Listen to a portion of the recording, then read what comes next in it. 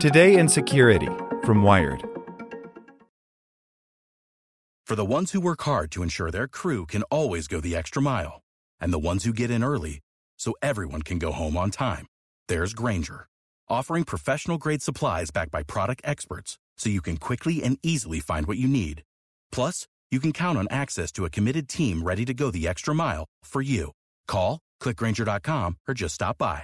Grainger, for the ones who get it done.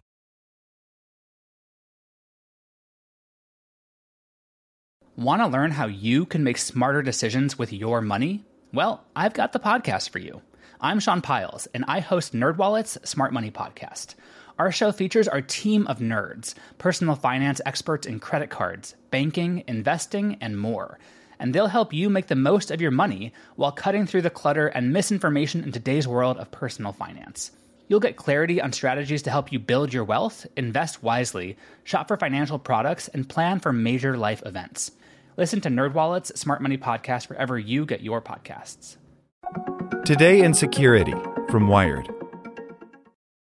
The quiet way advertisers are tracking your browsing. Cookies are on the way out, but not enough is being done about browser fingerprinting. So, what is it? By Matt Burgess. Creepy cookies that track all your online activity are slowly being eradicated.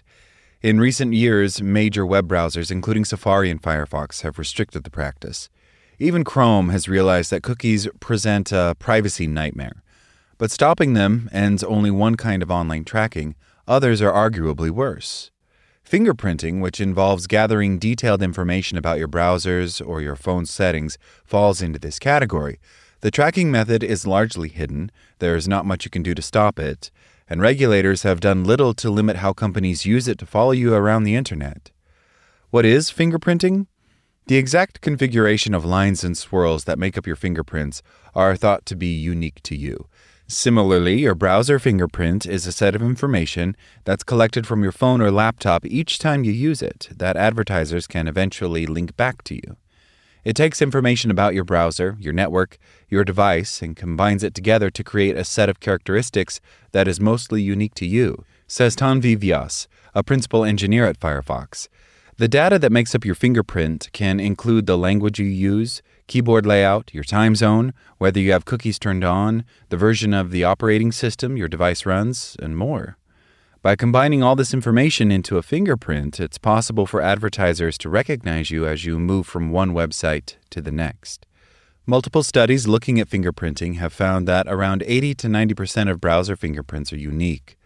Fingerprinting is often done by advertising technology companies that insert their code onto websites. Fingerprinting code, which comes in the form of a variety of scripts, such as the Fingerprint.js library, is deployed by dozens of ad tech firms to collect data about your online activity. Sometimes websites that have fingerprinting scripts on them don't even know about it, and the companies are often opaque and unclear in the ways they track you. Once established, someone's fingerprint can potentially be combined with other personal information, such as linking it to existing profiles or information murky data brokers hold about you.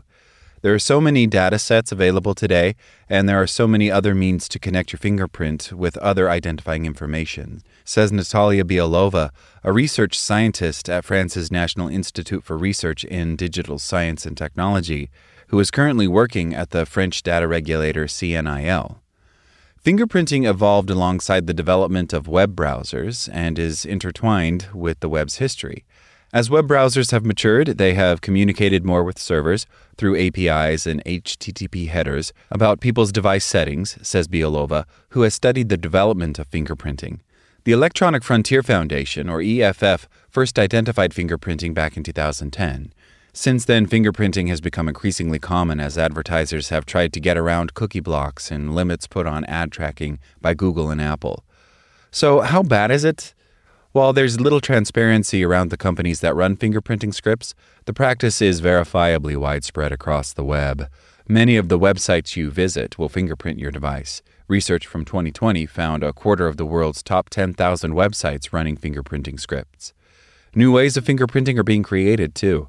The existing fingerprinting algorithms are not the upper boundary in terms of trackability, says Gaston Pugliese, a research fellow at Friedrich Alexander Universität in Germany, who has studied the long-term impact of fingerprinting.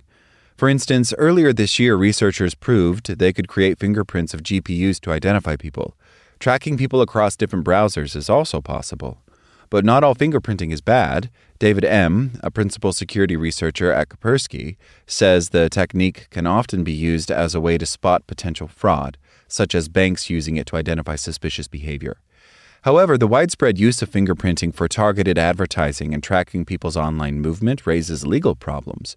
Across Europe, regulators have been calling for a clampdown on cookie banners, which appear on websites asking people if they give their permission to be tracked. The banners are so ubiquitous and frustrating that people largely click accept and don't understand how they are agreeing to be tracked. That's leaving aside the fact that many cookie banners may not even do what they claim. In Europe, fingerprinting falls under the same general data protection regulation and marketing rules as cookies, says L. Todd, a partner specializing in data and tech at law firm Reed Smith. European regulators have warned since 2014 that fingerprinting presents serious data protection concerns, and Todd says many websites don't tell consumers that they may track people with fingerprinting. I think a lot of companies don't realize, and they think that this is a nice way to get around the cookie rules, she says. How can you stop it? Unlike cookies, it's hard to stop fingerprinting. Cookies are stored in your browser, and it's possible to delete your cookie browser, block them, or turn them off entirely. With the fingerprinting, it's all invisible, M says. People don't know about it. They don't see it. When the EFF first detailed fingerprinting in 2010, it said it was akin to a cookie that cannot be deleted. Various browser plugins claim to help reduce or stop fingerprinting, but there's a mix in quality. A 2019 study by a researcher from Snap and 2 U.S. academics found many anti-fingerprinting tools aren't that useful. The biggest thing you can do to stop fingerprinting is pick a browser that limits tracking and increases privacy. The most promising approach that is also built into browsers nowadays is the approach of the Tor browser, Pugliese says. To prevent fingerprinting, Tor tries to standardize all the parts of its browser so everyone appears to have the same fingerprint. Tor isn't always practical, though. Some websites will break, and many companies don't allow it on corporate networks. Other browsers, including Firefox and Brave, have their own anti-fingerprinting methods. Firefox blocks third-party requests to companies that fingerprint, while Brave adds noise by randomizing fingerprints. In the fingerprinting space, browsers are going to have to evolve, says Firefox's Vyas, adding that anti-fingerprinting technology needs to change in a way that doesn't break parts of the web. More action from regulators would also help to stamp out the tracking. If we had legislative support that said these fingerprinting technologies and scripts are unlawful, then that would help us. Like what you learned? Subscribe everywhere you listen to podcasts and get more security news at wired.com/security.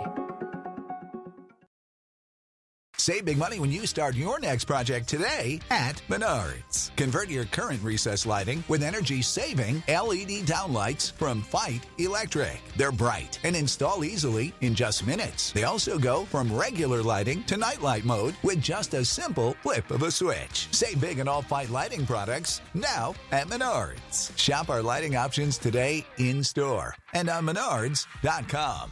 Save big.